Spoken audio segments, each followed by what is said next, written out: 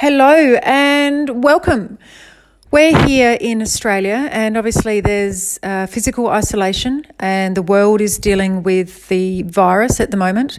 And what's really important at the moment is we take the time to really care for ourselves and take the time. This is a great opportunity to really understand how important well-being is. Look what happens when we're not well, when we're fearful of not being well, when our workplaces, when our teams are not well, or there's a possibility of not being well. Look what happens when our community at large is afraid of not being well. This is so incredibly important that we use this opportunity to change our ways and to adapt new ways that are really going to make us have a better quality of life and enjoy life more and get back to being in our natural state, which, as I always say, is of health, happiness and vitality. So at this time, I'm speaking to a lot of people via those awesome platforms that, like Zoom, etc., that we can share time and see each other. And I'm speaking to a lot of people who are really finding that they're wanting to emotionally eat. It's really important that we're kind to ourselves during this time, that we allow our feelings to come up.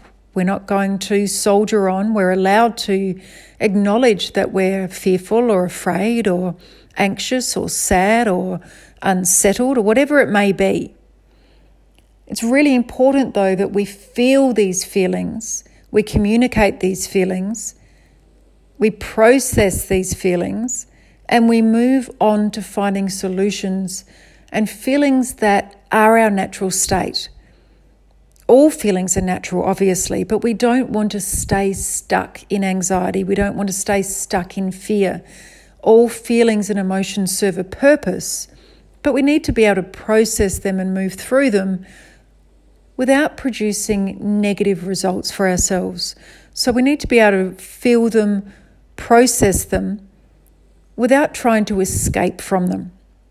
And we want to move through them so that we can go back to finding solutions, to being happy, to enjoying life, and to really discovering how do we want to live, who do we want to be, especially as the world, when it does, moves out of this time into whatever the world is going to look like. And I imagine that the world is going to be a really incredible place with people acknowledging the importance of well-being, with people acknowledging the importance of community, realising that we're there for each other, and realising that there are better ways to be.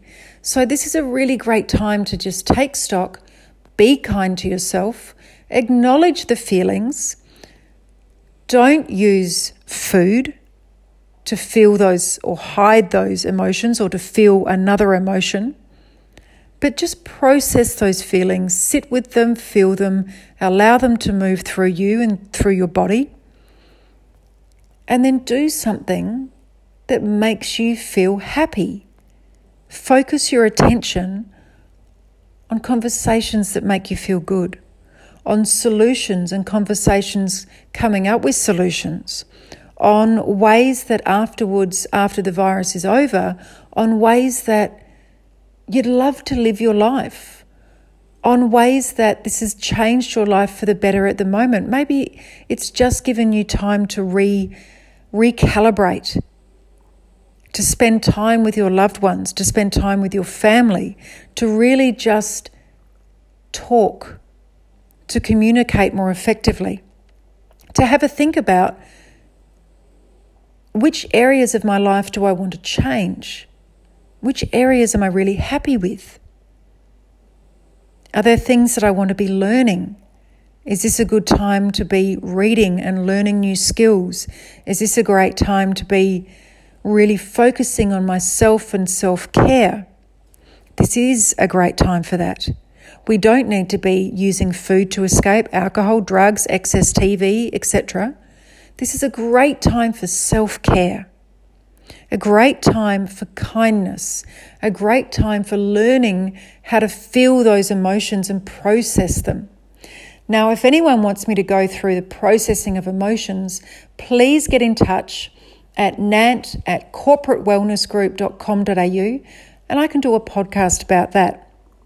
At the moment, what I'm suggesting or encouraging you to do is finding 5 things each day that you can do for self-care. It may be as simple as starting the day with some lemon water. It may be as simple as making sure you're spending some more time with your animals. It may be making sure that you're doing some stretches.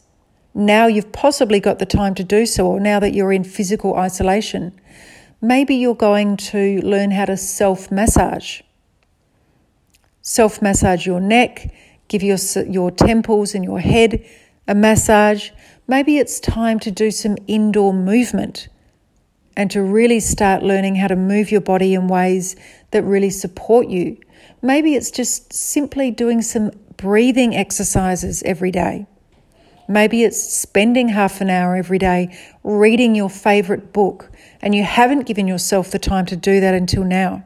There are really, really inexpensive, free, incredible ways to really give yourself some self-care, some kindness and some love, and to encourage well-being in your life at this time.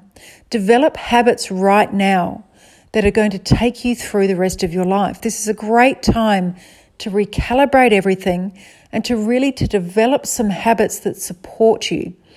So have a think about what you'd like to incorporate into your life.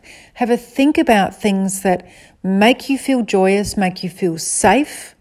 Have a think about things that are going to really increase the positive in your life right now.